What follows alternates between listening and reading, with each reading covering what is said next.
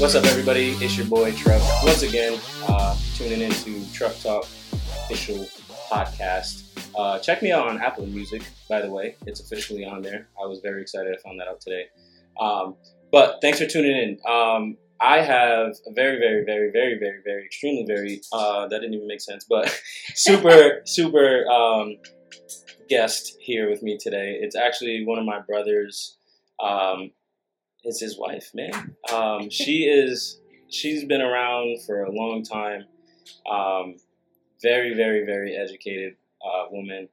She is about to school all of us. So I hope that if you've tuned in thus far, this is gonna take a slight little detour, and we're gonna learn some stuff from this educator, also community activist, and she be going hard, man. She really goes in. But I want to give a huge shout out to the homie Somali. Welcome to Truck Talk. It is official. You are here. We've been planning this for a minute. We have, and thank you for having me. And I don't know if I can live up to what you just introduced me as, but I also have my own podcast called Lyrical, where we actually use music to really dive into a person's personal trauma and the things that they struggle with. So we use music to heal. I haven't officially launched it yet, but it will be coming. But with that being said, I'm here to also learn, because the crump world, the art world, there's just so many things that you guys all bring to the table, where it just allows so much expression, so much freedom of expression that I think is really lacking in education right now. Mm-hmm. So I'm down to have a conversation on what that really looks like. What that looks like, absolutely. So this is going to be a learning scenario for both of us, kind of just going back and forth. I definitely want to jump right into something that you had said prior to us even starting the podcast, but you had mentioned PLM. Was that what it was? PLM? PLC? PLC, one of the programs that you had going on? So well, PLCs are like professional learning communities, and the thing is, a lot of the educational communities use this to bring groups of people together to learn.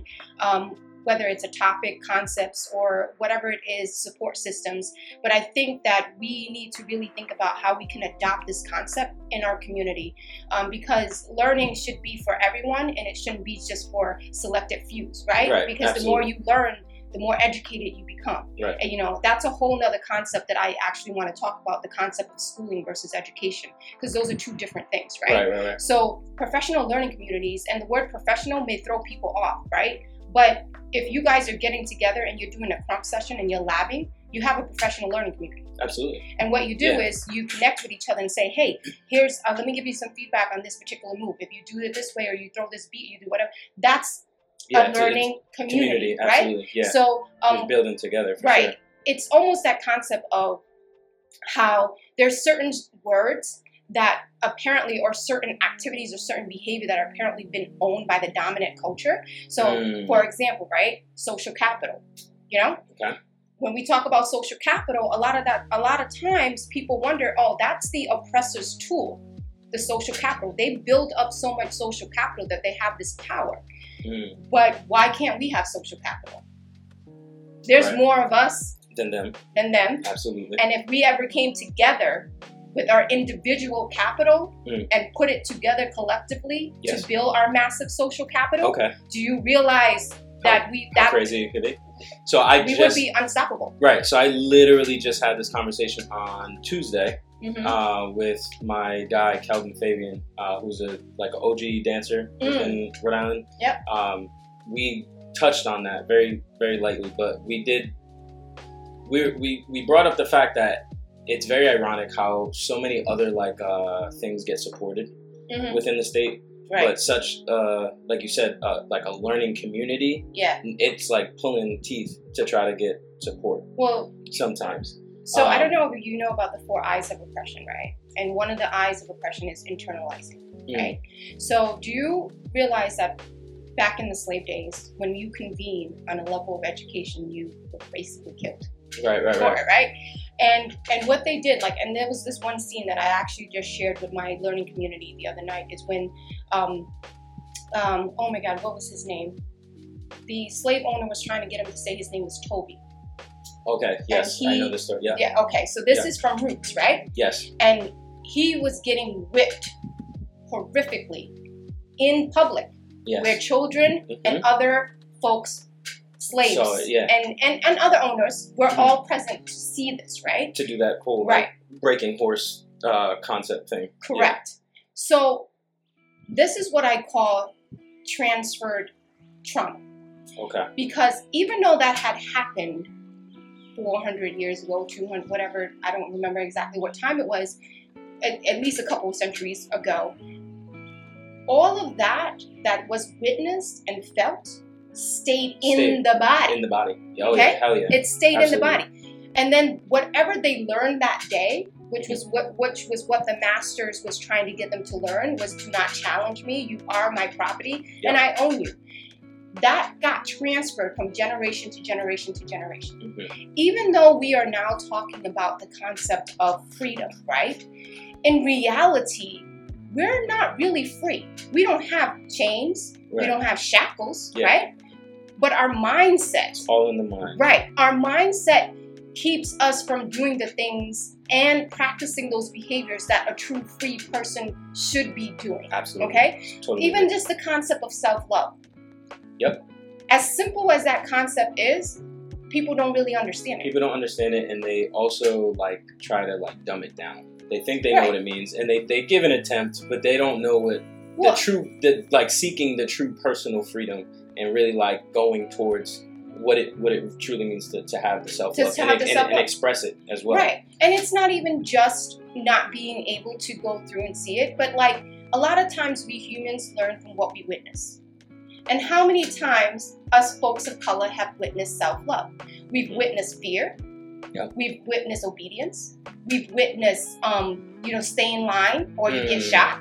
We've witnessed, crazy. You know what I'm saying? Right. We've witnessed all these things, all the right? things that oppress you. Right, that oppress you, right? And then even in the concept of some households, when you go in, my household, I was lucky because my parents was education is what's going to free you. You know? Yeah. And education is what's going to free you. And that is and because we escaped a genocide, and I'm a genocide survivor, and I lost 4 siblings due to the Khmer genocides, which is America's fault, but that's a whole nother podcast. But anyway, it's going crazy. Yeah, so they came here, and what they instilled in me was really simple. They said, Somali, anything at any point in time can be taken away from you. At any point of time. The only thing they cannot take away from you is your knowledge. Because that's in your head. They can't take that away from you. So if you really want to have something that can never be stolen, then gain knowledge. Build a strong mind. So hence I proceeded to go into, education. But let me tell you, the issue that I had was that for a long time I didn't understand the difference between school and education. So now I'm going to get into this. Okay. Bet. Right. So if you're listening thus far, you already can see what type of vibe she's on. She is about to light our asses up. So just to give you a little background on Somali real quick, she is a teacher. Principal? Yes. So I'm in education. Education. Put it that way. Yeah, She's about to educate all of us. I'm a product of Providence. Yeah. I graduated from classical high school. I, went off into business, but then I decided to come back into teaching, and I picked Mount Pleasant High School to teach math. Okay. And everybody knows Mount Pleasant is the number 1 or number 2 worst school in the entire state. They call it Mount Pregnant. Yeah, and but I chose that on purpose. I purposely picked that school because that's where I wanted to be. I am very intrigued, as well as I am drawn to working with people that other people have written off. Oh, amen. That's just where my passion is. So while I'm doing this and I'm closing, I'm getting students, 9th grade students in my algebra class that are at 3rd grade math level. Wow. Because the system pushes them through. You don't fail in middle school. You just keep going. You just keep going. Whether you get it or not, you just keep going. Bet. So I now have students who has either immigrated to America and don't even speak a word of English, and I'm supposed to teach them algebra.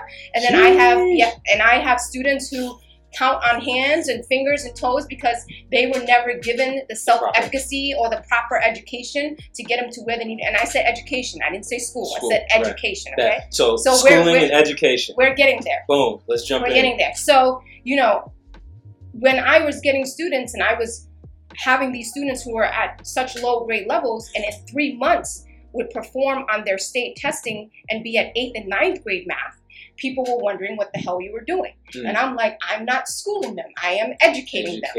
Two different things. So here's the difference. School is a building. It's a building. Okay? You can go into school every single day and not learn a damn thing. Absolutely. Okay? Education is the concept of learning and learning something new. So you can sit at home every single day and still be educated. So let us educate you on this Truck Talk podcast. Okay, go ahead. So, like, I'll give you a perfect example. Malcolm X educated himself in prison. Yep. Right? Absolutely. You know, and there's so many people who read books or people who have dropped out that are billionaires because they educate themselves, okay? So education is just the process of gaining knowledge on some particular thing that you really want to know. And now that's just the knowledge piece. There's a whole nother level of education and implementing. Because let me tell you something, there's a lot of people who know a lot of things, but they don't have the skill sets to implement them. Okay. And that is where the disconnect is. So what's your take on, because of the difference between schooling and like education and educating self, what is your take on like the route to college and like furthering like after the high school, the middle school and all that stuff? So I think that everyone's path. And not to cut you, but the reason why I ask it is because the first episode that I dropped on the podcast was with Justin Farmer, and he's somebody who is a dancer and an artist within the community, but he left to California for school, and we kind of touched on that and the difference, because I didn't go to school for the arts, like, you know what I'm saying, like I was like, I don't feel like it's but you required. Educated yourself. But I educated myself separately. So I think everybody's path is different, and if everybody was born to be a president, then we would have nothing. No one would be doing anything else. Right? So there has to be different roles, different paths, different passions, different things for different people. Now, my job as an educator, which should be, I think, everybody else's job, is to cultivate the skill sets that anyone needs to thrive in whatever the hell they want to do. And notice I use the word thrive, not survive. Okay? Absolutely. Because it's like we're talking about thriving, right? So, for example, if you came to me, now understand that America has a system, right? And if you fall in line with their system, that just opens up doors for you, okay? Like automatic. If you fall in line with the system, it'll open up doors for you. So if you get your degree, you'll have some doors open. If you get your master's degree, you'll have some more doors open. If you have your doctorate, you'll have some more doors. Because that is the system that has been built. Now, not to say that there are people who don't go through the system and open up doors for themselves. Yeah, you break that stuff. Right. Yeah. But just understand that opening up doors for yourself comes at a great risk. Absolutely. And it also comes with other different kinds of challenges. Okay? Because in America, when you have that piece of paper, you have proven yourself to the system. Okay? So this is your ticket. This is your ticket, right? Gotcha. You have proven yourself to the system. Now, however, there are people that are so damn talented at what they do, and they have educated themselves so much on the knowledge and how to implement it that you can't deny their entrance. So let me just touch on some crump shit real fast, because that is exactly everything you just explained is exactly what I have been trying to do and format through the East Imperial training program that I have with Crump, is educating and implementing. Being able to say, this is what during my education process, these are things that have worked. And during your journey. During the journey. And it's proven to work. Right. So for you. For me. Now, my goal was with the East Imperial training is to find students or find a community of people who were interested in educating themselves properly and not just like lost in the sauce and lost in the dramatics of Crump and everything like that. I'm trying to give a platform and a source of proper education within the movement and implementing the tools that have been given to us already. Right. Aside from using my like professional experiences as well in entertainment, movies, photography, modeling, and all that stuff. Right. I've been trying to build like this community, in a sense, so that way it's a thriving situation across the board. It's not just me having like these set of goals, but educating people, having them implement certain tools that have worked and have been proven to work, and then watching them build and have their own goals to now start thriving through. So that, do you want me to tell you what I think the barrier will be for that? Go ahead. So the barrier will be self-efficacy. So do you want me to break down what I mean when I say? Go ahead. Okay, so self-efficacy is literally the concept of self-belief, right? So here's what happens. What are you doing? What happens when a hamster goes into a hamster wheel? It either usually runs crazy or it'll run for a second and fall. Okay. So, but it's a pattern.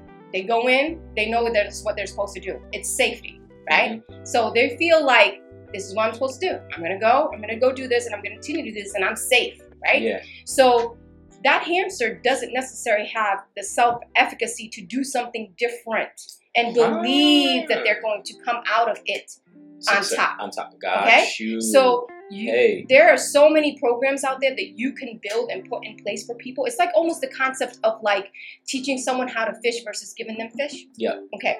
So if you don't focus on even just the topic of holding the fishing rod correctly, or being able to use the fishing rod for a purpose, or even getting down to this has got to be the first thing you need to do, is to be like, dude, you can hold the fishing rod. Like, hey, this you know you can do this, right? Yeah, like, hey, this is yours. If you hold it. and the problem that we have right now, especially Black and brown folks, is that entire step has been missed.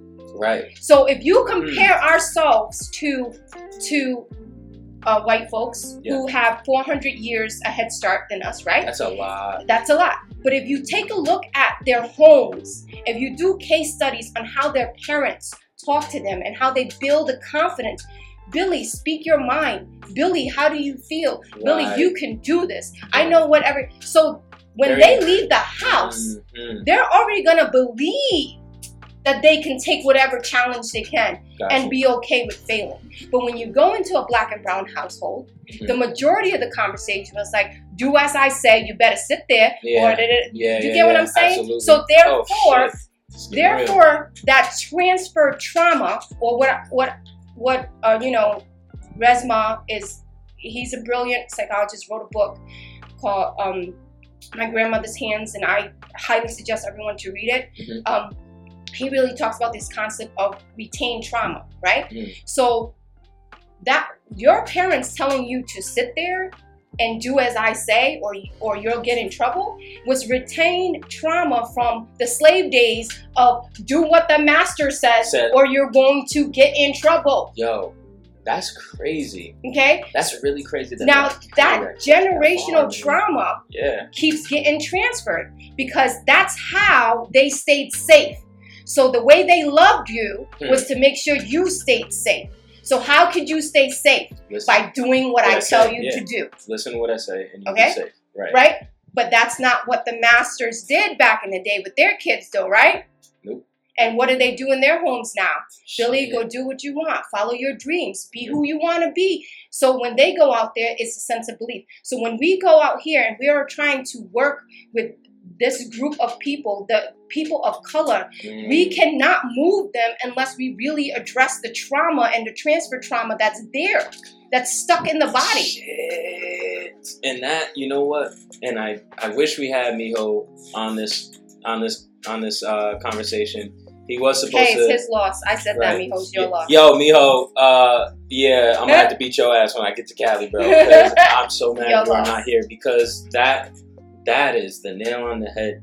That's the nail on the head for Crump. Like for the community that me and your husband Johnny are a part of and have been a part of for 12, 13 I plus see years. I see That's it. the primary issue. There's black and brown kids from the hood, right, who've been growing up in the households, like you said. Right. Listen to me, I'm your dad, I'm your mom. Blah, blah, but that's the way they love. I don't want to take that away from their love, right? Because that's how they knew how to love. That's what they were taught. Right, but not realizing in the same time, but those are oppressing ways. It's oppressive. To the fact that they don't even, to this point, it's not like in your psyche. It's not in their psyche that's an oppressing thing. Because you know why it won't be? Because no one talks about trauma the way they should talk about trauma. Right. And you cannot understand something unless you take a journey to educate yourself on it. Mm. So when have our parents or the generations before them actually had the time? Because the word trauma is actually something new. It's pretty new. Yeah, right? It is. It's pretty new, right? Heavily more.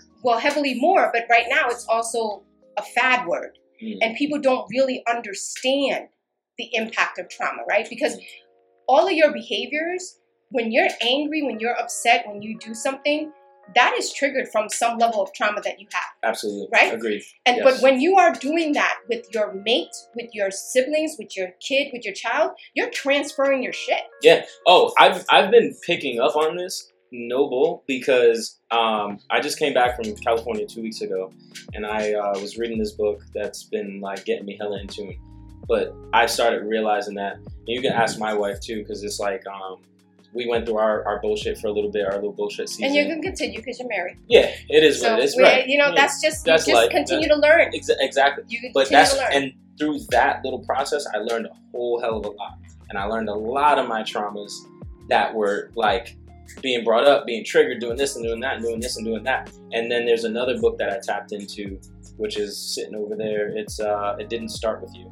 And it talks literally all about the trauma and how that shit gets transferred down. You would love my grandmother's hand. Yeah, I need to, because it's so crazy how that trauma shit literally can just keep getting filtered and filtered through and filtered through and filtered through. If you don't catch it, and that's the thing, I came to learn self. I started educating myself about myself. I'm trying to break that. Yeah, because I'm like, whoa. You're trying to break the way I said this to Kayla, I'm like, let me think about that for 5 more seconds. Right. Oh shit! I should have probably thought about that before I spoke. Yeah. Or I should have probably. Or even ask yourself, why was I so angry? Yeah, and that's what it was. I would ask. That's what I would do. I'd be like, hold on, I shouldn't have responded. Why did I just do that? Yeah. Oh, I know why. Because of X, Y, and Z. Why? And I've had that conversation. I had that conversation with my mom on the way home from California, because it was just me and her that went. And I did. Yeah, I saw all her pictures. Yeah, she was loving it. She was soup. She was soup, right, in the jacuzzi. She was lit. Mom, hello. But yeah, man, she by the way, she loves you. She's like, oh my God, you're doing Johnny's wife. Oh, I love her. I was just on she owes me a story. Yeah. She said she was going to write me a story, and I'm going to put it on my... Mom, you owe me a story. She just told me that today. Yeah, because I told her. I need that story. I need that story, Mom. But no, I told her, because I did a lot of asking, why do I do this? This is stupid. I shouldn't act like this. And it's not just because, and I hate when people say that, oh, it's just who I am. No, it's not just who you are. You can make those choices to change. You can make the choices to change, but it is who they are, because your past actually makes up who you. Your traumas actually make who you are. It does. You're right. You're right. But there's also that there's room to change. There's always room to grow. You should be growing till you die. Always. But you also have to believe that you can grow. See, it goes back to the efficacy, the self-efficacy component, right? Yes. If you come up to a space and you think this is it, then it is that's it. Yeah, exactly. But if you come up to a space and say, oh my God, let me take a look, let me see what can happen, then you're going to take a look and see what can happen. So but here's the thing. With black and brown kids, those skill sets are not developed in us. Right. And they're not encouraged. It's to try to pull it out sometimes. Because it's never been encouraged. It's never been encouraged, right? It's actually been literally stamped into the core of us that we do not question elders, that we do not question authority, it's been literally drilled into our heads to keep those things down and within be safe. Yes. So I had the conversation with my mom on the way back, and I let her know some of the things that I felt. Not to blame it and say it was her fault, because again, it's through generations. No, you're communicating. But I was communicating. I said, hey, like, you know, these are things that I feel like that's why I am the way I am today, you know, but I'm realizing those things and I'm trying to change them now. Right. Also, another conversation, and this is an idea that I've been thinking about trying to do, is like holding a men's group at least once a month for those type of issues specifically, and building a community, again, of just straight men, because there's a couple of, like, my homegirl Jenna has Sister Circle and stuff like that, where a bunch of girls link up, they read books, they talk about trauma, stuff like that. So, I want to do this professional learning community. Yes, I want to do a professional learning community with just men to speak on traumas or, like, things that are self-oppressive. Because they never get to. That would be awesome, but make sure that you bring in people who can help develop those skill sets. Absolutely. Because because you provide a platform doesn't necessarily mean you're going to be able to do the work, right? Yep. Because the people that come to the platform need to be equipped with certain skill sets to be able to do that work with fidelity. Right. That's what is missing. You can have all these damn groups, you can have all these strategies or all these whatever, but if you don't work on building the capacity of each individual that comes to the space to be able to do it, then you're just gonna be you're shooting. You're gonna get frustrated. Yeah, I'll get frustrated. It's a null and void situation. Yeah, I would love to start with people who would. But that's why I'm saying, DJ, you have all these ideas. You really need to start a nonprofit, because this is what I'm talking about. Because with your nonprofit, you can then write grants. Yeah. A, to pay your salary, because this is the work that you're doing and this work is needed. And then B, to write grants to allow yourself to bring these professional people, like, you know, myself, like my company is called 2THRIVE. And right now, you know, I've been doing restorative practices work through the lens of trauma in schools for quite some time. But I feel like the work needs to be in families, because the kids are coming to the kids are coming to school and they're getting this safe space. Okay, fine. But then they go home and the trauma's reissued. You know, it's just continues, constant, right? Yeah. So I'm trying to push this work into families to be like family units, but it costs money. So if you did something like this, you can literally write grants to be like, okay, I'm writing a grant where 20 families in my community can come and build their skill sets to support their child. And when they build their capacity, guess what? It's just a ripple effect. Yeah, absolutely. You start having a ripple effect, right? Because now they're practicing, right? And then here's another thing that we really need to consider. A lot of times we talk about these trainings, these things that people come to, and then we do these damn PowerPoints, right? Yeah. On the damn screens. Yeah. And you're like, okay, this is information. That's great. How the hell do I implement it, right? Yeah, nobody ever talks about applying it. Yeah, it's always just like, here it is. And then there's also real-time coaching, right? Because you can think you know how to implement it, and then you go do it, and you're like, damn, I don't understand a damn thing. Where am I going wrong? So there's the coaching component that needs to come in to be like, so like the program that I was saying, like 2THRIVE, once the families come in and do these, you know, the restorative workshops and training and become coaching, and become, you know, restorative practitioners. So they go and they practice. Like I would be able to go into the household and be like, okay, let's see what a conferencing looks like. Let me facilitate this. Let me coach you. Let me see. Let me give you feedback real time where it's happening. So you're building the skill sets. You're not just giving information.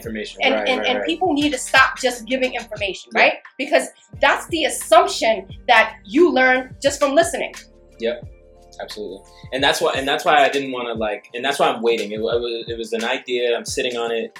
I got to link with you clearly so we can fine tune some details. I'm gonna tell you something. But it's never gonna be the right time, dude. You're just gonna have to go. You're just gonna have to do it. No, the reason why, but I want to link with you to converse. You're more educated with it. I would want to roll something out like that, like the right way. I don't want to go off. There's no the right way. But I don't want. I hate to tell you this. You're not going off the whim, because based on what I'm hearing, you have thought this out pretty in detail, DJ. Okay? What you need support with is maybe putting it in a professional package. Yeah. Okay. Yeah, the implementation. Okay. Yeah, and then you may decide to hire me as your strategic coach. Boom. Because that I can do. Yes. But the point being is that the idea is there, and it's actually pretty solid from what I'm hearing from, I've listened to a lot of strategic people. I've listened to a lot of people who write school policies. You have a very solid idea, and it is actually pretty put together. You just need to put it in a package where these funders are going to fund it. Pretty damn much, yeah. So, and that I can definitely support you on, because I've been saying this to my husband for years, because he's talented and he loves children, and what he can bring into it is his experience with the after school program and how to organize that stuff, right? Yeah. So, and I keep saying to him, I was like, babe, you have so many talented, like, young Black men around you, which is a scarce group of people in front of kids nowadays, right? Scarce, right? So I'm like, you need to move on this. You need to get with your friends, and you need to do a nonprofit where you're paying yourselves to go do the work that you love to do in your community, and pay it forward. Hell yeah. And I keep saying it because he has the experience and the connects of running an after school programs and dealing with schools and dealing with children's and actually organizing it to a point where it actually runs. So that's his experience. I'm the strategizer. You're the talent. Like, you're legit the talent, and you have all these ideas about how you want to go into the community. It's like, it's a full package right here. Yeah, and absolutely. We're about to go yeah, crazy, you just need somebody to help you put it together in a professional manner. Absolutely. Because once I have that part down, like, man, I really, and it's again for guys, because guys are always the ones, and it's worse for Black men, because even growing up, when you cry, shut up, stop being a bitch. Oh, stop crying. Go over there. Be quiet. Like, everything. Or you can't even tell your wife I love you in public, because niggas be like, oh, you a bitch, bro. Like, damn, like, I can't love my wife, bro. Like, I can't show affection. Like, you're that sensitive toward affection. But it has a lot to do with just, like, it's transfer trauma. It's transfer trauma. People don't know how to deal with emotions. They can't express themselves. Like, it's okay to be lovable. So you do even know. If you're a big Black guy. Well, like, yeah, sorry, it is. Except for when 400 years ago, you could not do that, because your girl or your wife was actually a baby maker for your slave masters. Yeah, white girl. And you would probably be killed right now. Right. You'd be hung, for having a white wife.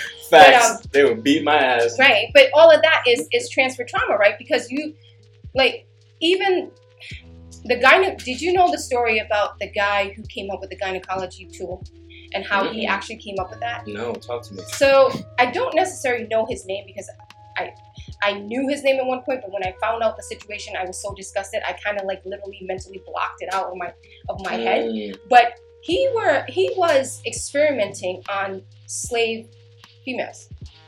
Like, out of here. Yes. And the reason why he said it is because these slaves don't feel pain. So he was experimenting his tools in the gynecology, tools on the slaves, on Black female slaves, because he said they don't experience pain. So the tool that he created from that, after all of the dead bodies and experiments that he did, became one of the first gynecological tools. He went into history and everything, but no one talks about that clamp thingy. And then, but no one talks about that part. Right? That's left out of our history books, and this is what I'm saying. Like, from K to 12 education in the curriculum, I'm going to say this, and I really don't care, but it is the master's narrative.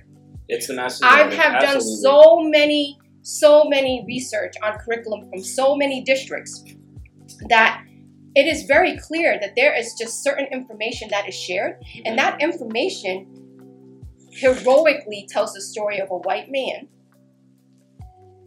and leaves out every other race. Oh yeah, and that's why they always say, like, that whole, like, live an American dream, because it's that plan of, like, do this, and this according to our plan and our, like, structure. Right, basically. but you do know it's different levels, though, right? Because if you're Black and brown and you do this, and this, you can only get this high. Oh yeah, if you're white, you can do this and absolutely. Get this high. So absolutely. and you know, and I'm not, look, I have a lot of white co-conspirators out there. Same, like that same. is like that understands what I'm trying to say here, right? And that has been, like, you know, pushing my back and being like, hey, Smile, we believe you, we got you, we know this is what you're... So there are people out there trying to change, but that's the reality of what we live in and what America is. Yeah, and isn't it, I find it very crazy that like more recent in, you know, today's day and age, like it's more like blatantly out there. I know it's kind of always, it's always been there. Why do you think that is?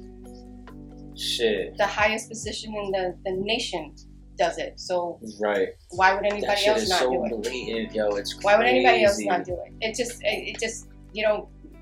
Anyway, yeah. I can literally get into that, but yeah. I mean, and that's my thing. So when I decided to go towards starting in this charter school, and I know there's a whole thing about charter schools with, you know, charter schools were made to you know, for the rich people. Charter schools were made to take money from the poor kids, and I get it. But here's my thing: any tool can be used for good and evil. Oh, absolutely. Okay. Yeah. A charter school is a tool. Yep. What happens in that school is what matters. Yep. Okay. So if I'm trying to build a charter school with the community, not 2, not 4, with the community, with the kids, with people, for multilingual learners, which is the most underserved population in all of the nation, right? I hope you all heard that. You know, to service them in a way where it is respecting of culture. Thank you. And you know, and respecting of people's learning process, then I'm using the tool, the very tool that they used against us, to better us. To better us. And it's my whole argument around social capital, because let me tell you something. When I first started this charter school, I was consulted by this organization. I'm not going to name names, and the organization is known to work for a very, very high-profile funder, and they help other, I guess, schools do high school differently. And we had to build what we call our core values, right? I call those community profiles. Okay. They're my community profiles. I like that. And one of the community profiles that we had was social capital. My entire team, my team is made up of 7 students, myself, and 2 other adults. So we're the youth outweighs us, okay, at the table, and that's where it should be. Because who knows what works and doesn't work better than them? Yeah, okay. They're in it. Right. So we decided that one of our community profiles was going to be social capital. So I wrote it up, put it all nice, professional, put it on a document, submitted it to this consulting team, and this is what they came back to me. We're not sure if people will understand what the word social capital means. I'm like, well, isn't that the point of what education is? So I was like, okay, that's one. Wait, hold up. No, hold up. Wait, it gets better. Listen, it gets better. It gets better. And then someone says from their team goes, well, I just don't think that you should use a tool of the oppressor against the oppressor. So then I said, yo. So I got really quiet, and then I looked at the person and I said, then why do you read? Yo. Seriously. Because reading is the #1 oppressive tool used, like, ever to stop us from being educated. Do you know that reading is, like, so I said, then why do you read? Well, I read to educate myself. To do what? So you can do this work. Okay. Well, we want to build social capital, so we will have something to stand on. Yeah. But we need to do this work. Like, just... You know, so hella contradicting, like yo, so you sound stupid. But that just comes to tell me, like, I was just sitting in spaces where people were saying things like, they say they want to help people of color. They say they understand their needs. They say they want to build high school differently because, you know, the kids deserve better. But it's adultism 24/7 in those spaces, because they're sitting there thinking that they know best what is best for kids. Okay, you may know best for you because you went to school 40, 50 years ago, and you may be correct. But things are different nowadays. Way different. Okay, the stressors are different. Social media is nothing like it used to be before. Yep. So the things that we need to consider and put into place may not be what you think it is. Yeah, you have to be willing and open for change. Like they're I feel like they're like so scared to like, oh no. I don't even know if it's scared. I think it's more stubbornness, right? I think it's also them and their own traumas of adults knowing more than children. Like, in any culture, we have been kind of instilled to believe that our parents know it They know things, and we should listen to them. So it's the adultism, right? So a lot of them use their data, their experiences to say, because this is what happened to me, I know this is going to be best for this kid. Like our parents did. Mm-hmm. It's no malicious component on their part. Right. But it's very contradictory when you are saying that you want to work with the youth, but you don't listen to the youth. Right. Okay? And then, you know what else is bullshit that I find? And I'm sorry I'm swearing on this because I should not be. But anyway, you can. You know what is BS on it? What that I find is that they are trying to incorporate youth voice, right? Every time you go to a school, we're like, we have student council, we have this, we have that. Anytime you go into an organization, we have student voice, our students sit at the table. This goes back to my point before. Have you equipped the kids to sit at the table with fidelity? Yeah. Have you guys implemented? Have you equipped the kids and took the time to equip them so they understand how much power they have when they're sitting at this table so they understand their responsibility they have when they sit at this table? Do you equip the kids to know when they should be questioning adults when the adults are off base? Yeah, absolutely. And having that confidence with amongst those people. And then do you allow or have a norm in that space when kids do that, you don't push back? Yep. Okay? So unless those things are in place, then you have what I call fake student voice. Yeah. Okay? 100%. Fake. Y'all heard it best. Somali told you. You heard? So, see, now you got me all... I love it. This is good. Why? You know you why? Got me hot. It's that wine. It's that wine. Got me hot. It's the... It's needed. This is the conversation. I was dying to have this conversation with you on here because this isn't only for... It's not only... You're educating the shit out of me right now. I'm learning. It feels good because I know some stuff, but it's like the back and forth that you have to deal with the school...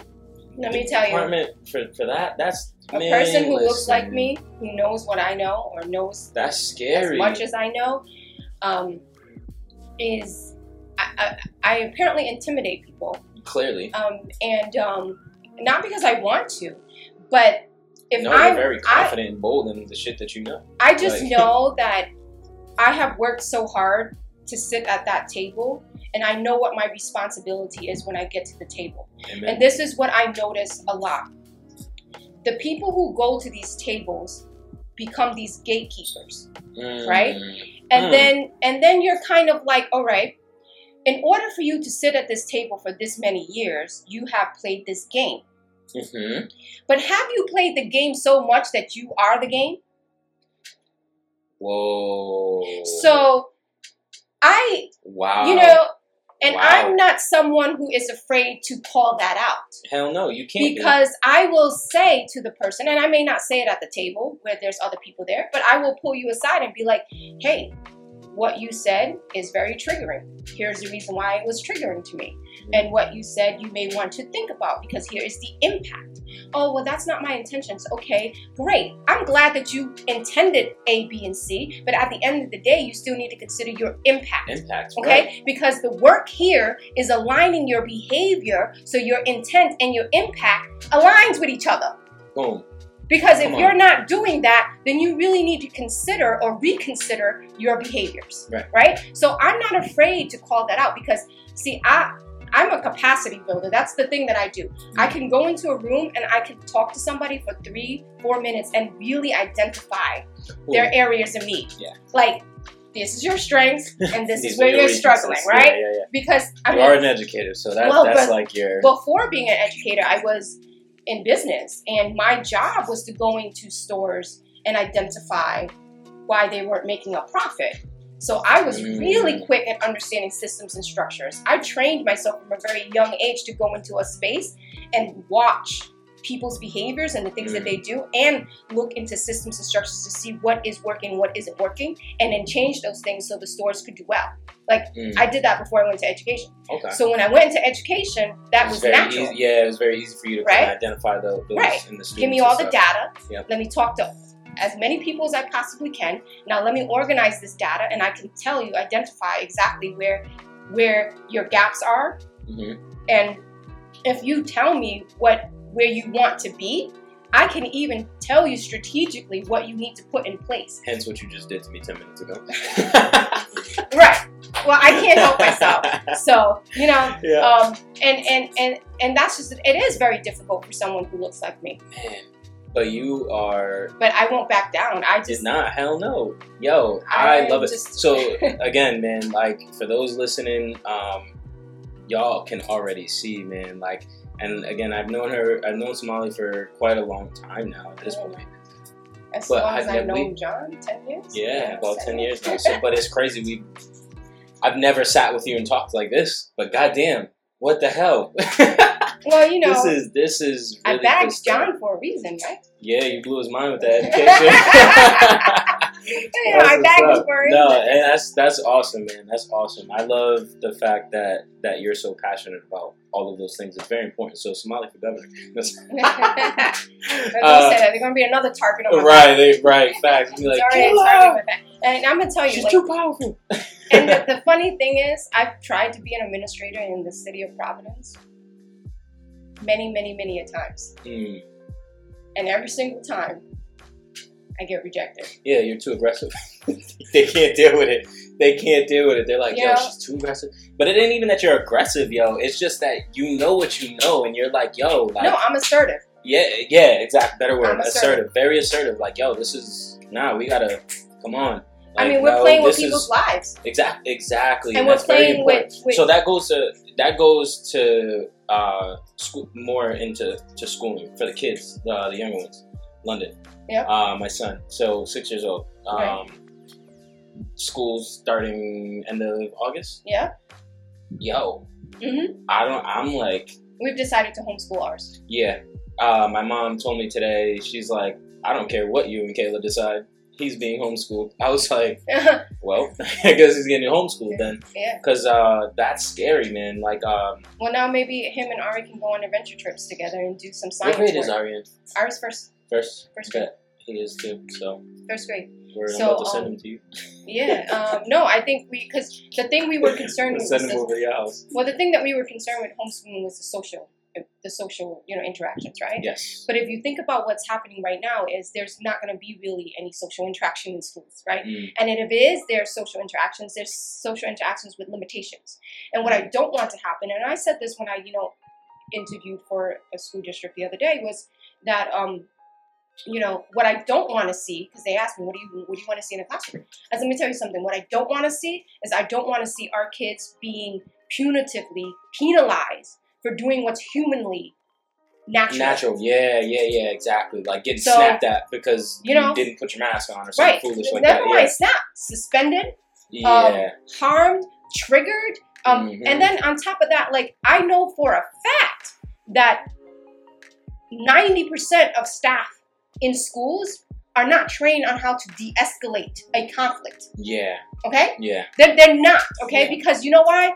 The thing is, though, in all fairness, if we really want to talk about teachers, I'm going to talk about this and I'm going to be real fair. Mm-hmm. The expectations that are put on teachers is unrealistic. All right?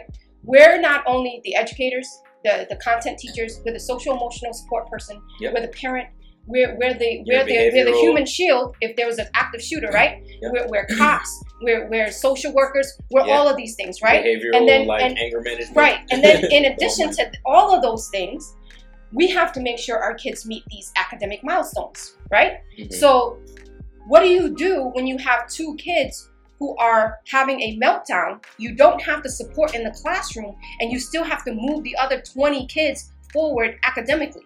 Right. You're stuck. You're like, okay, well, what do I do? Now, luckily, there are a few teachers who are like me, who have built a culture in the classroom where the kids support each other. Right, and it's literally like, hey, I think such and such is having such a difficult moment right now. And, my students will be like, all right, miss, I know you're going to have to teach this to the rest of us or facilitate this. I'll catch up when I come back. I'm going to go check on her. Great. Thank you. Go check on her. I'll be right out there once I finish doing these things. So it's when you use the strength of your community to move the room. But the thing Yes, is, man. but teachers are not trained to do that. Yeah. When you go to school to teach, they do not cover a course on classroom culture building. So bring your asses to 2THRIVE and learn something. Well, you know, that's so you're better prepared. Well, I do workshops around that stuff, You feel me? But the whole point is to build a community in your classroom where the trust is there. So when someone is not having a good moment, like my kids would come in and be like, Miss, I had a horrible night last night. I'm going to need 5 minutes before I can really get into something. Great. Take your time. Yeah. Do your thing. I'll be right back. Let me go figure this out. I'm gonna give a huge shout out to the Met High School in Providence, because I will say I did have, don't even look like that. I was an advisor there. Where? Yes, what I was in Justice. What year? I graduated my kids in 2008.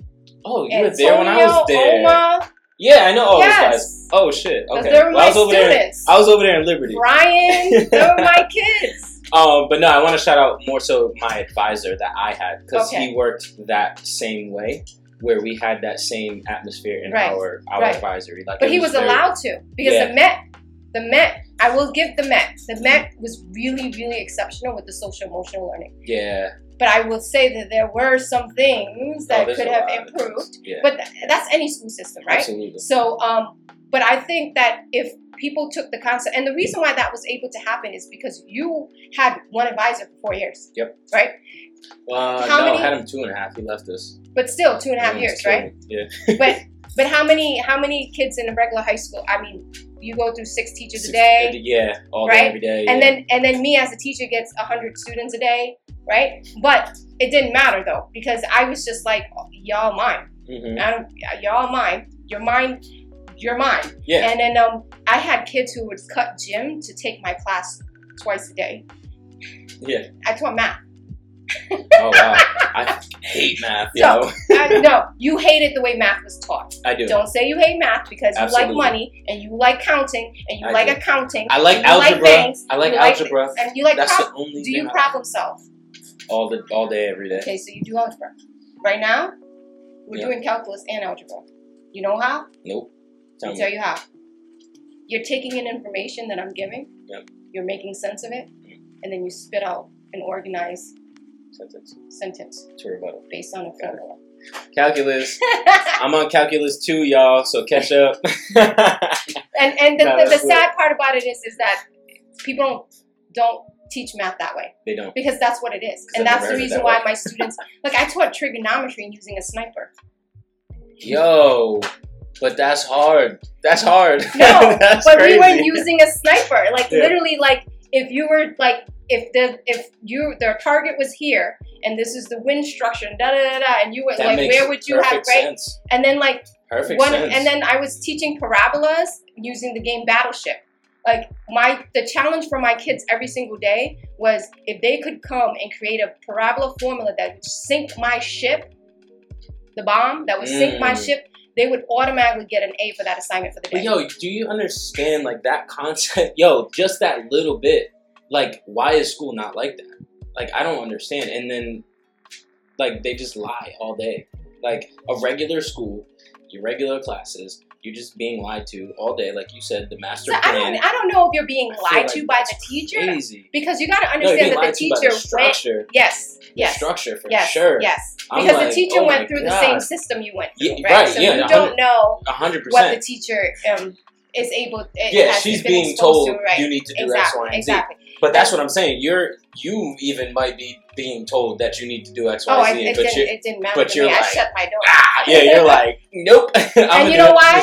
But you know why they didn't stop me is because my data, literally 3 months, kids that I had who never passed a math class with me in 3 months, and this is algebra, geometry, algebra 2, they would be performing at 9th, 10th grade level by December. I'd get them in September. That's crazy. And by December, and you know why? Because you're doing it in a unique way that keeps them engaged. Well, it's relevant. Yeah, it's relevant, unique, it's engaging. Right. Let me tell you, I'll tell you one story. I had a kid who walked into the classroom, right? Didn't have a pencil. right? But hold up, he whipped up his new iPhone and had the brand new sneakers that I knew he got up on Saturday morning to go get that week, right? You knew the drop. Right. Yeah. So then I said to him, I was like, all right. I was like, why don't you have a pencil? He's like, because I don't have one. I was like, so you cannot invest in a pencil, but you invested in your sneakers. And he was like, yeah, miss, I gotta look fly. I was like, all right. So then I decided that day, I stopped whatever the hell my lesson was, and I said, look, we're gonna do an experiment. I'm like, half of the class is going to invest in stocks, and the other half of the class is going to go out and purchase these whatever stock options are, right? Like they're going to go. So if you're doing Nike stock, then the other class can go and spend money on whatever sneakers they want. That is Nike, but you guys have to invest in stock. And I'm like, we're going to project, and this is algebra, right? This is we're tight. using linear equations right now, right? Linear equations, right? So I was like, in the last 5 years, we need to look at the average trend of how much the Nike stock has gone up. That's the slope, okay? That's the slope. That's average the slope. Trend. Every single year, the change in the stock. That's the slope. So, and I'm like, based on that, I want you to put, everybody in this class now has $20,000. You're gonna go invest, you're gonna go spend. Everybody has $20,000, right? Love it. So then I was like, now, that's what you're going to do. We're going to do that. You're going to invest. You're going to project every single day. We're going to look at the stock market. We're going to do an average trend. You're going to figure it out. So by the end of this semester, right, people's profile was coming up. Kids were buying sneakers, had all these pairs of sneakers. They took photos. They had a binder of all the sneakers they bought, how much money they spent. These kids had like, slopes, graphs, projecting. They were like, this is now what I have in the bank. This is how much I have. So, and I was like, and at the end, y'all have to debate your net worth. Wow. What is your net worth? Who has more of a net worth? Yeah. And that was the debate. That's so fire. So they literally brought in and the kids was like, well, I can resell this. So my net worth is blah, blah, blah, blah, blah. Right? And I was like, okay, so when do you plan on selling those? Right? I was like, okay, so now you have to recalculate your net worth on when you plan on selling it. Right. You have this stock. Yo, you dogging them boys. You when you plan on having these things. So by the end of the semester, all the kids was like, man, I should have invested my money. Yeah. I was like, yeah. Learn something. Yeah. You should have. And so now I have kids who are out there who send me their stock portfolios that I still talk to. And this was like 10 years ago. And they're like, Miss Bragg, did you check out the Tesla when it was down to 300? Like, look at it now, it's 1,500. I got awesome, this. Like, that's so dope. But that's math. Yeah. But it's also like, without you even like, if anybody didn't realize, like, that is building like so much more. That's not even just math. It is. That's life. That's like efficacy. Everything. Like, come on, man. It's everything. That's crazy. That's how you build a tribe. Like, a real tribe. As much as you love to dance, like your whole thing would have been choreography, but I would have built physics into your stuff. Yeah, 100%. Like, absolutely. You would have had so much calculus and physics in your calculations and move, and because the calculus goes into the rhythm of the music. Okay, so all of those, those are functions. Algorithms. Yo, you know what? Okay, I'm gonna ask you to still challenge me on that, because you know why? I feel like that will kind of, get the gears moving in just a new, unique kind of way. Of course. That might actually help me format some new curriculum for teaching. Hey, yeah, I got you. I'm gonna hit you for sure, so we can. I want to see. But yeah, I mean, and then we did geometry around riots. Mm-hmm. We did a historical study of riots and the the area, the radius area of where riots happened, and then they had to take all of that data and compare it to Rhode Island, and then determine if there was a riot that was going to happen in Rhode Island, where would it happen? And the kids actually, so the kids actually came up with, well, miss, based on the socioeconomic components, this is ninth graders, right? Yeah. Based on the socioeconomic of certain areas in Providence, we think it's going to hit the West End. Here's the reason why we think it's going to hit the West End. I was like, all right, what data do you have to prove that? Yeah. And they're like, well, according to all where the riots hits here, there were like 4 liquor stores to every 1 mile. So if you compare that to what is happening in Rhode Island, you will notice that the income for the area of the household income is such and such. And they were like literally building in the social structures but that's of how a community. I feel school. That's how I feel school should be. It needs to be real life, like oriented. Yeah. It has to be relevant. But let me tell you something. So there were students that were acing other math teachers' classes, and they would come and do one little tiny like project thing in my class. They wouldn't be able to do it. Wouldn't be able to do it. They would not be able to do it. But that's what I'm saying. So you're learning in a regular school. You're learning math. Steps. You're not learning. You're learning steps, but you're reciting. not learning to implement and apply. You're memorizing. That's all it is. You're not implementing or applying whatsoever. You're memorizing. And I'm not going to say every, because there's a lot of great teachers out there who are moving their education towards the implementation component of it and making it more relevant. There is a huge move that is happening. But let me tell you, I definitely felt alone when I was doing it. I'm sure, because you've been doing this now over 10 years, the same way. Yeah, I mean, so, welcome, guys. Thanks for catching up. So I felt alone. But when you have kids and the kids that would be in my class who would be like breaking a C would go into another person's class and ace everything the other person could give them. They're like, Miss, they're just doing formulas. Yeah. But they don't know how to use the formula. They just repeat it. And I was just like, okay. I was like, you can transfer out and get an A in that class if that's what you. They're like, nah, I'm not learning nothing over there. Like, no, I'm happy with my C. Yeah. That means I know what is going on. Being challenged at least, you know. So and it's funny because I'll run into some of my math students at the mall like randomly, right? And they're like, you know, your class was the only class I ever learned anything from in high school. And I was just like, oh man, can you guys write that? I need all the support. Man. I was just like, so what's your take on history? Because that part, I hate it a lot. History that's taught in school. First of all, I think the way anything is taught in school needs to be reconsidered, because it shouldn't be about information sharing. It literally should be about curiosity and inquiring. Wow. Like, I literally should be coming into a classroom and literally be like, and just ask a question. So why do you think America interfered in the Vietnam War? So on that note, she just dogged the entire school, like everything, because that is exactly how school should fucking be. So, without a doubt. Well, that's the school I was building, University High School. That's what we were doing. That's what we were doing. We were building everything on an inquiry-based learning kind of concept. So I should be able to go into there, and what my job is that day is to help you facilitate and build the skill sets you need to investigate that question. I'm over it. If y'all ain't implementing this type of style learning, like, I don't know, yo. I don't trust school. I don't. And that's why we were teetering, tottering back and forth, like homeschool, no, no. This shit just confirmed homeschool. That's going to be the curriculum. Because John and I are going to start looking at some homeschool curriculum.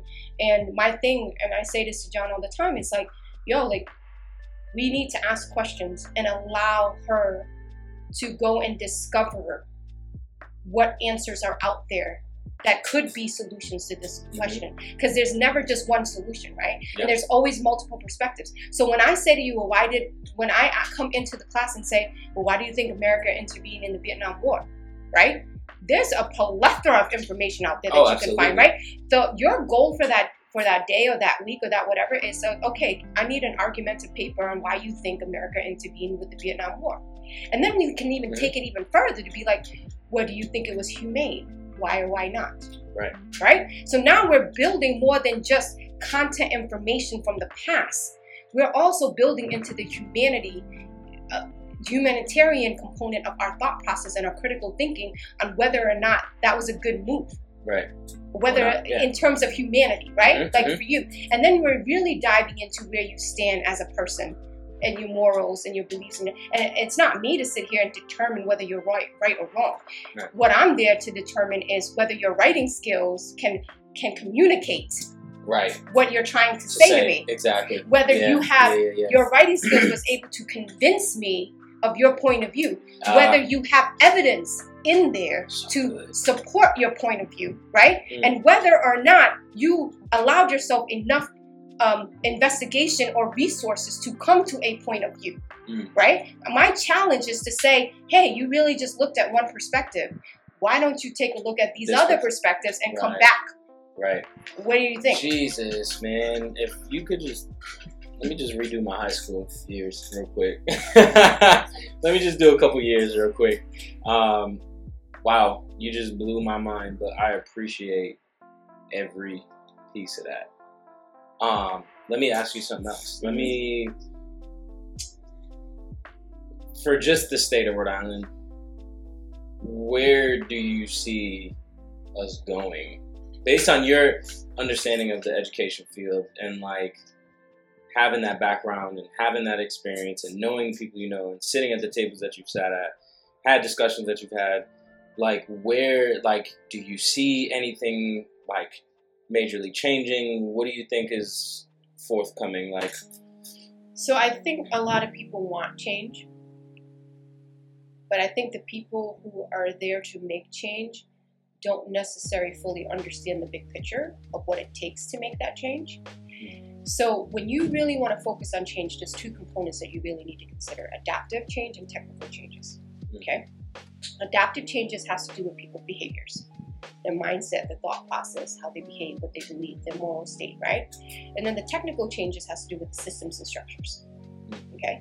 So you have people, and this is historical, that will come in and they'll change the people, right? Right. But they don't change the system.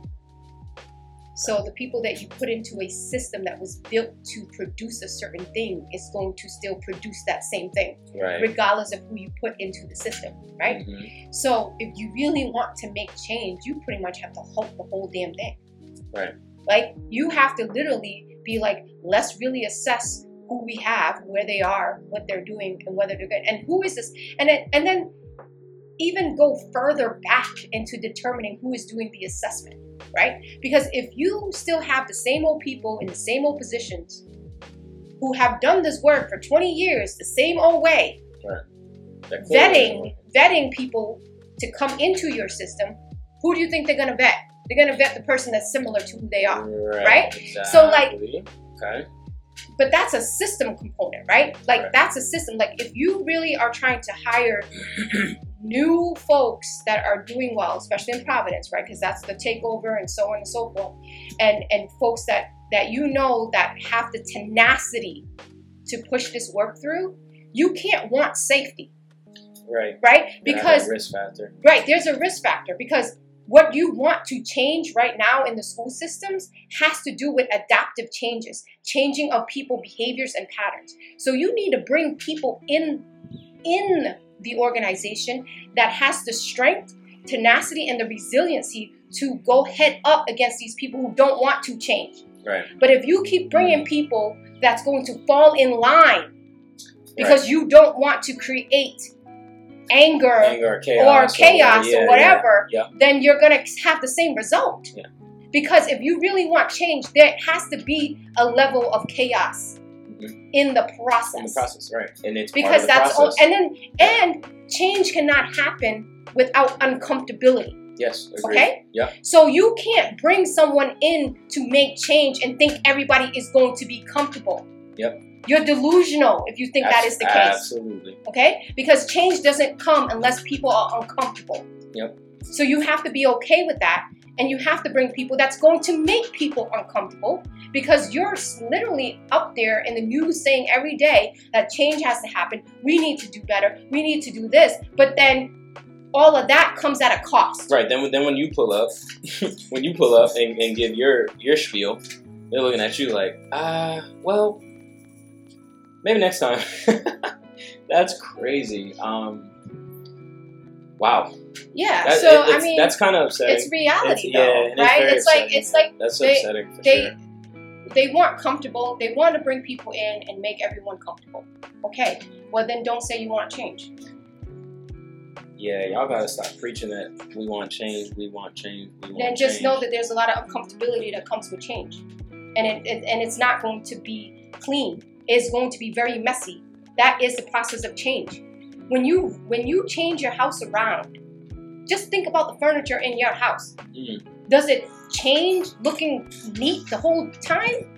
Or there's some chaos because you're moving things around left and right so you can put the right things in the right place because you're re-strategizing, you're grouping things. There's mess. There's going to be mess. And I think that is the missing link right now in many school districts, not just Providence, is that they want to talk about change, but they don't want the mess. And then there's this other concept of people are now talking about that they want to bring people of color. So the staff represents the body in which they serve, right? Okay, here's the thing. You can bring as many people of color you want into a space. Yeah. But if you do not address the systems and structures that oppress these people, there's nothing's going to change. They're not going to stay. Man. You're just doing that just to please They're a couple not of people. going to stay. Yeah. Okay? And then in addition to that, that's so you want frustrating. to talk about change and make change, but you don't address the freaking harm that you inflicted on people of color in that space. Right. You don't ever want to talk about the harm that you have created because of your system, because of your decisions, and now there's a lack of trust. Right. Like, you cannot sit here and say we want to retain people of color and not talk about trauma. You just can't. Agreed, because you're just trying to skip all the mess. The mess. Yeah, you're trying to skip it. You're just like, just throw black people in there. They'll be all right because they all relate. Without addressing the system. Yeah, like right. You're throwing people in there and not addressing the system. Yeah. So, but what do I know? I'm not the commissioner. I'm not the superintendent. Which is I can crazy, barely. But that makes me so I can barely angry. get a principal position. So in the district. So see, that's wild though. That's the type of shit that be having me look hella sideways at like government in general, not just Rhode Island, but the government and stuff like that, or like school districts and things like that. Because it's like, you have people within the communities who are very educated and who can clearly make good changes or changes that are going to build people in, you know what I'm saying, and like progress communities and things like that. And then they're always dubbing it. I'm like so tired of that shit. That's like super you know what though, and they do it with a very systematic way because there's always a reason, right? There's always a reason. Oh well, such and such happened, or such and such happened, whatever the reason may be. It's like that's crazy. And that's the thing. Like it's exhausting. That's what I'm saying. It's and for exhausting. you got hella patience. So shout out to you because I would have had to burn some City Hall down. I would have had something, bro. Because that shit's crazy. That's enough. Enough is enough. So Rhode Island, if anybody who is very important listening to this right now, I need y'all to stop being so goddamn stubborn and ignorant, yo. This is coming from somebody who has been oppressed by y'all goddamn system. This is coming from somebody that lives in the hood who's never left it. So yeah, if you listening, man, y'all need to stop, stop. And the sad part about it is crazy. that I have so much trauma from Providence that I don't think that I would ever want a position there. Good. Ever. Good. Again. You're too good to be over here. And I think it's it's a shame, Shit. Right? Because they don't deserve it until they act right. The kids deserve me. They absolutely The do. families That's why I'm deserve sending me. money to Okay? my house. Like, and it's sad because these gatekeepers, because that's what they are. The gatekeepers, absolutely. Right? Are now keeping someone who can move. Because I know I can move to school. Mm-hmm. Like I and even just the concept of like, educating and not schooling my kids. Like, right? It's like, and even just talking about, like we're feeding the kids the master's narrative. We're feeding people master's narrative. And this is and you wonder why there's such a divide in this country. Yeah. Because people are approaching these conversations with wrong information. Yeah, it's bad.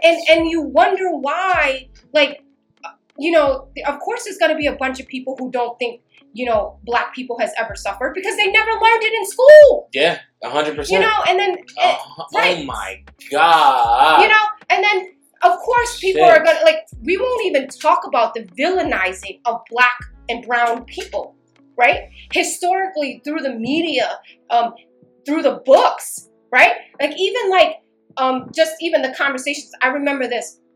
My daughter, who's now 17, she was 5 years old. She was in her kindergarten class, and this was a school in Cranston. And she came to me one day. She came and she said, "Mom, you know what? We're gonna have Thanksgiving dinner. Thanksgiving dinner at school tomorrow." And I was like, "Oh, okay. Well, are you gonna be Indian?" She's like, "No." I'm going to be a pilgrim. And I was like, well, why do you want to be a pilgrim? Because the pilgrims saved the Indians, and the Indians, you know, are like savages. That's what my teacher taught me. And I was just like, excuse me? Whoa, see, that shit is crazy. What did Somali do? Somali said, all right, babe, Mama's doing another curriculum at home. We're going to start reading all of these other things. Yeah. So she read at a very young age. She read at like 3. Yeah. So we were reading books, and we were reading these things about like Native Americans and how they were here first, and how all of these things, right? So the funny thing is, 3 weeks later, I walk her into school and I hear her challenge her teacher. She goes, Miss, why did you teach us that Native Americans were saved by the Pilgrims when Native Americans actually saved the Pilgrims? I bet you that teacher was looking at her. Yeah, like, she did. Oh my gosh. And she did. And then she looked at me, and I was like, I'm sorry, I actually allow my daughter to look at other vantage points except for just one. And then, and that was the last time that teacher ever talked to me. But that was okay, because 2 months later, she left that class. But anyway, but the point being, if that's how early it starts, right? It starts, yeah. Right? Yeah. So, So I kind of like, I guess it's beneficial for us to be forced to do the homeschooling thing in a sense, because it's funny that you say that, because I think 2020 has opened up a lot of people's eyes. Yeah. And I think 2020 has made a bunch of us realize how expendable we are to the system. And I think 2020 has also made us understand the importance of love. Right? Yes. No, you're of nailing loving the head. oneself, loving others, right? Yo, nail on the head. And I think that we're taking a look at that concept of love with a different vantage point now, because it's life or death, right? So, so I think that, to me, 2020 is a purge year. It's a purge year, and it's unfortunate because, yes, I'm terrified. All these deaths. And even just the things that America, we're literally debating about whether this is valid or not. And my thing is like, in the midst of the debate, why can't we just take the damn precautions that we need to take? Right. Just in case it comes out that it is actually Israel, you know? Right. So and for that to be said, and there's just hypocritical things that you notice, like Trump's son's school is doing remote learning, but he's pushing the fact that everybody should go to school 100%, you know, open doors, so on and so forth. Right, contradicting. There's just a lot of contradicting information that keeps coming out, right? But the divide in terms of the rich and the poor is so much more obvious now, and the divide of hatred is so much more obvious now. Strong as hell. And to me, I feel like if we continue to hate each other, we're just going to destroy each other in both directions. We're just going to destroy each other. An eye for an eye means that we're both going to be blind. Yep. Okay? We're going to end up being blind. And it's not going to help each other, right? Yeah. So my thing is literally like not schooling, but education.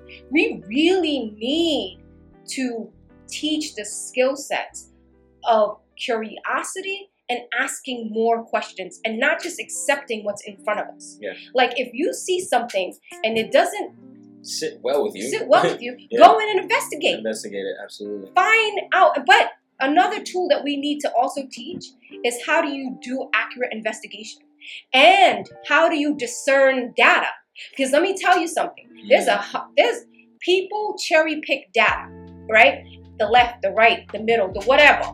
Come up with whatever data that suits their propaganda or whatever, right? Exactly. So you have to be educated enough in mathematics, in numbers, the language of math, which is just numbers, but it is a language. It's problem solving, it's critical thinking, it's all of those things, right? To be able to look at numbers and say, okay, here is the facts and here are the data that I was able to retrieve. let's discern this data and see what this person used and whether that person used it holistically, the data, or just used bits and pieces of it. And if they didn't use bits and pieces of it, why? Right. Why? What's Start the agenda? asking the why. What's the agenda? Right. And then, okay, now, if you find out what the agenda is, then continue to ask why. Well, why the hell is this the agenda? Okay. Right. Once you find out that answer, well, why the hell is this? You just keep going, Asking right? why. Until you get enough information in front of you to be like, you know what? I looked at this, I looked at this, I looked at this. You know what? This is what makes sense to me the most at this point of time. Right. Not forever, Yeah. at this point of time. Okay? You are making an assessment. Nothing is final until you're dead. And even then, it's not final. Right. Because your soul, which I believe, is pondering around the universe trying to figure something else out. Yep. But Agreed. the point being is that we need to stop making conclusions with each other. We need to start making assessments and allow ourselves to continue to gather new information and new data and reassess as we continue to go. Amen. Wow. Like, we have to really, like, what we do is we make conclusions, we make judgments, we say these things, and then everybody's angry. People want to fight. Somebody's threatening death. Like, there's just so many things that's happening. And it's like, yo, there's more information coming. Yep, absolutely. So this is actually kind of how we even were like, yo, let's sit and talk.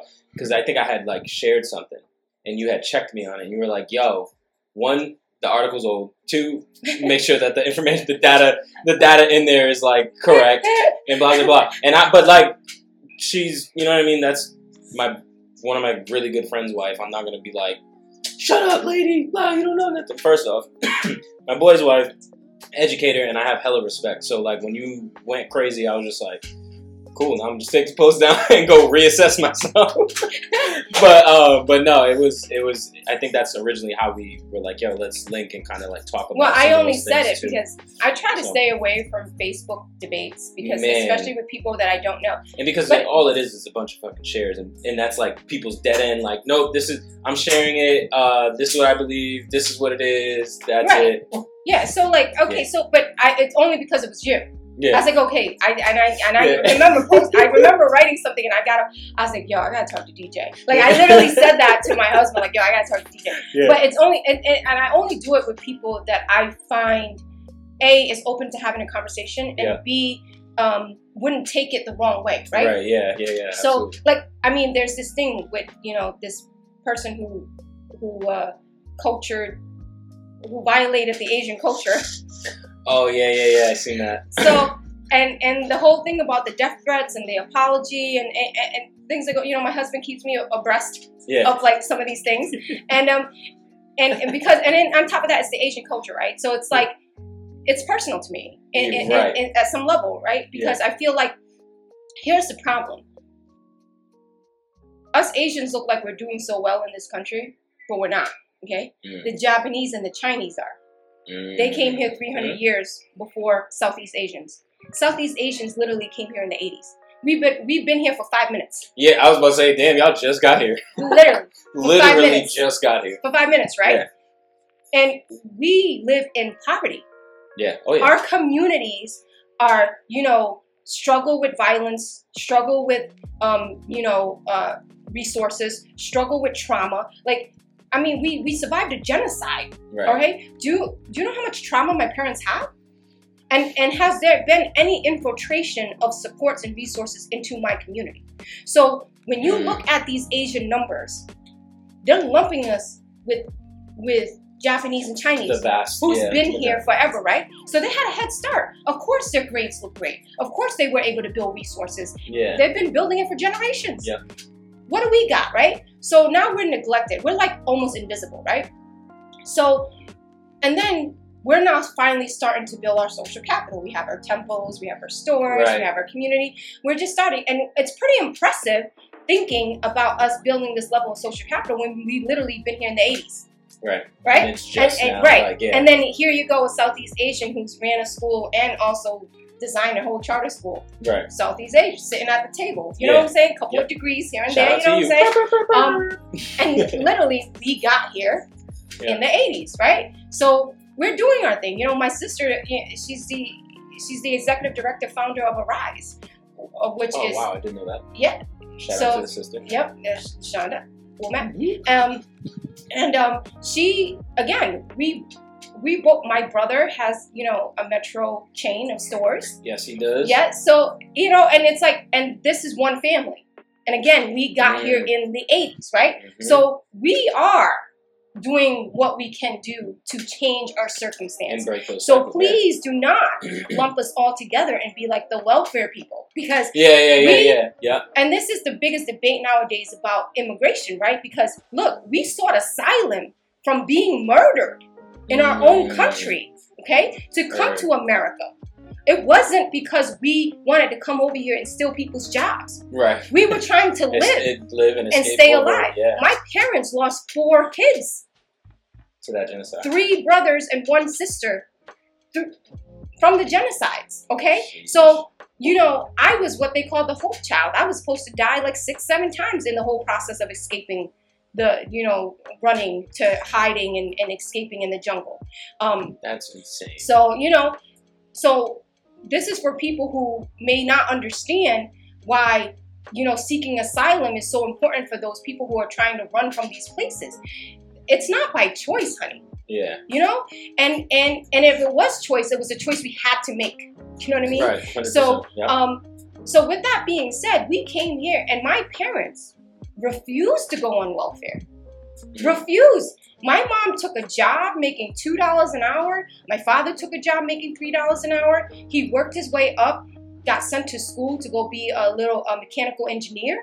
Yep. Through his job, and he provided for us, and he taught us. He said, education. Like I said, education is the one thing they can't take away from you. Yeah. So go do it the way that you can, because my brother Stephen didn't finish college either, but he owns a chain of. He educated himself on the concept of business, and he went for what he wanted to go for. My sister worked at the College Crusade and realized, when she looked at all those numbers, the discrepancy of Southeast Asians and the lack of resources that was in our community. And she was like, I'm doing something about this. So she started a nonprofit that literally supports all of those components in our community. Right. And then I went through school and was just like, man, this system is not made for people of color. Right. Like, what the hell is happening? I really need to get myself to a place so I can make these changes, so I can make it better for every child. Right. Not just whites, not just blacks, not just brown, but for every learner in the space. And I even surpassed that concept because the last couple of years, my focus was making everyone in the space a learner. Because if I really wanted my students to learn and get those skill sets that I'm trying to get my teachers to transfer to them, I have to allow my teachers to develop those skills and learn themselves. Right. And then if I want that to happen, I have to model that by learning myself. There's no hierarchy of expectations that is different in our space. Whatever behaviors we expect, and that's why I say it's called a community profile. Because everyone in the damn community is expected to demonstrate or work towards demonstrating those behaviors, right? Yeah. So, and that's the problem in many school and traditional spaces too, is that there's a hierarchy of expectations that is different depending on what level of hierarchy you're in.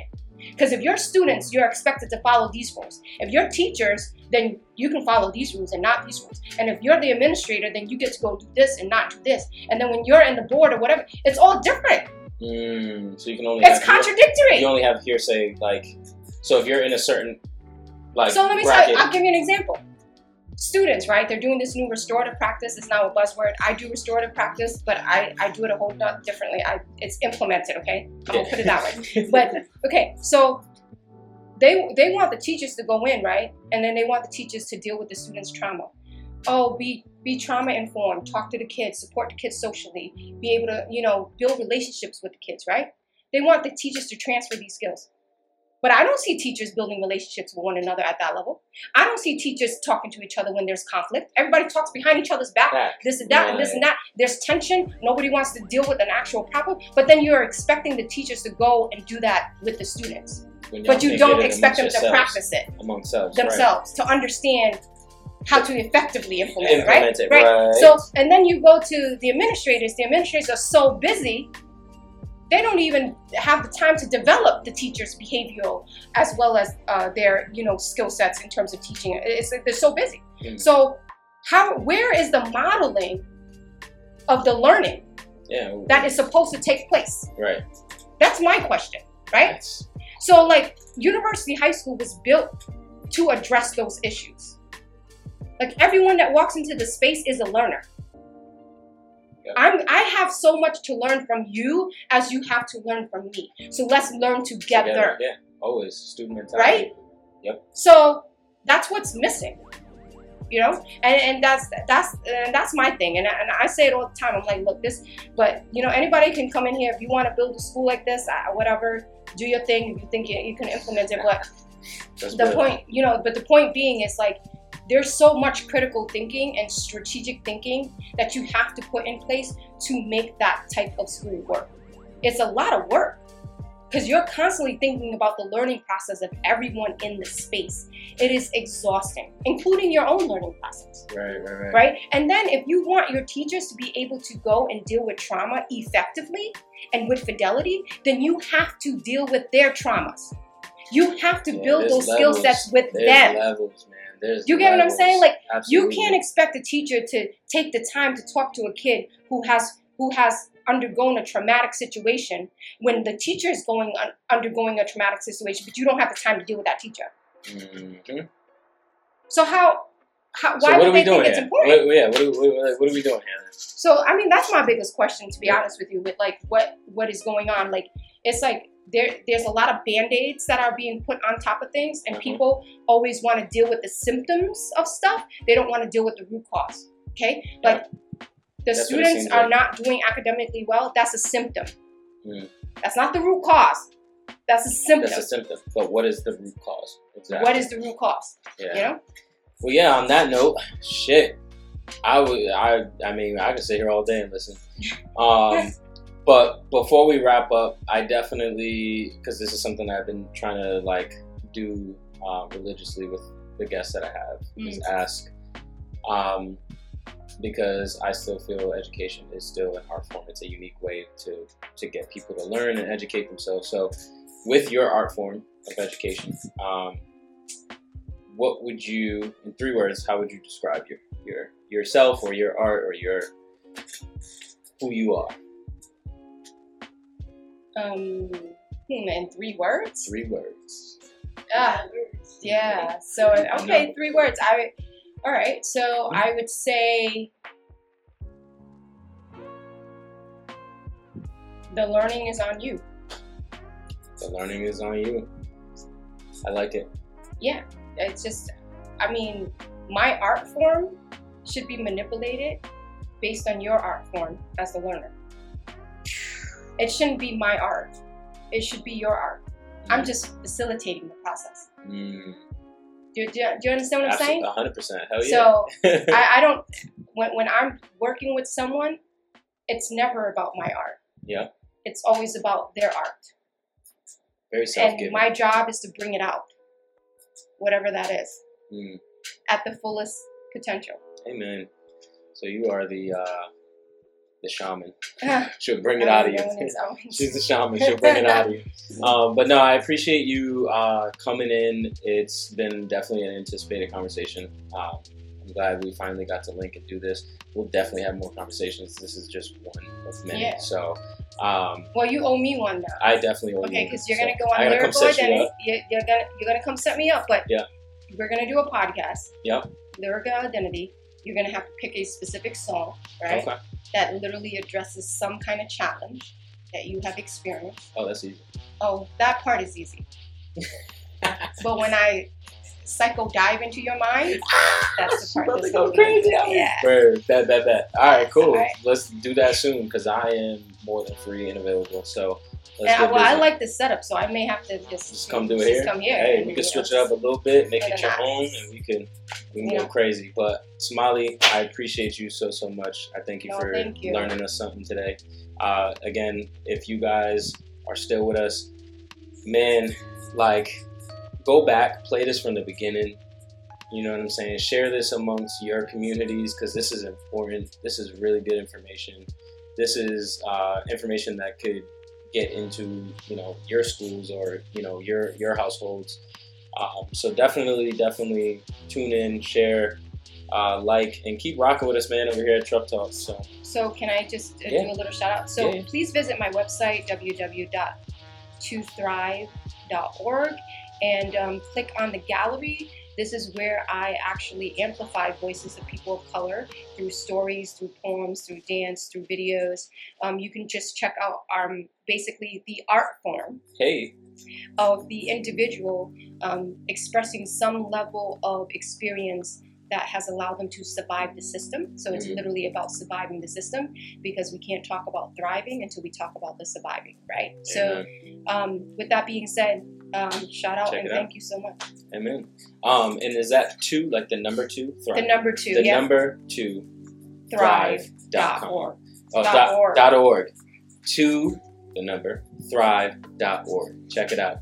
All right, y'all. Thank you. Thanks.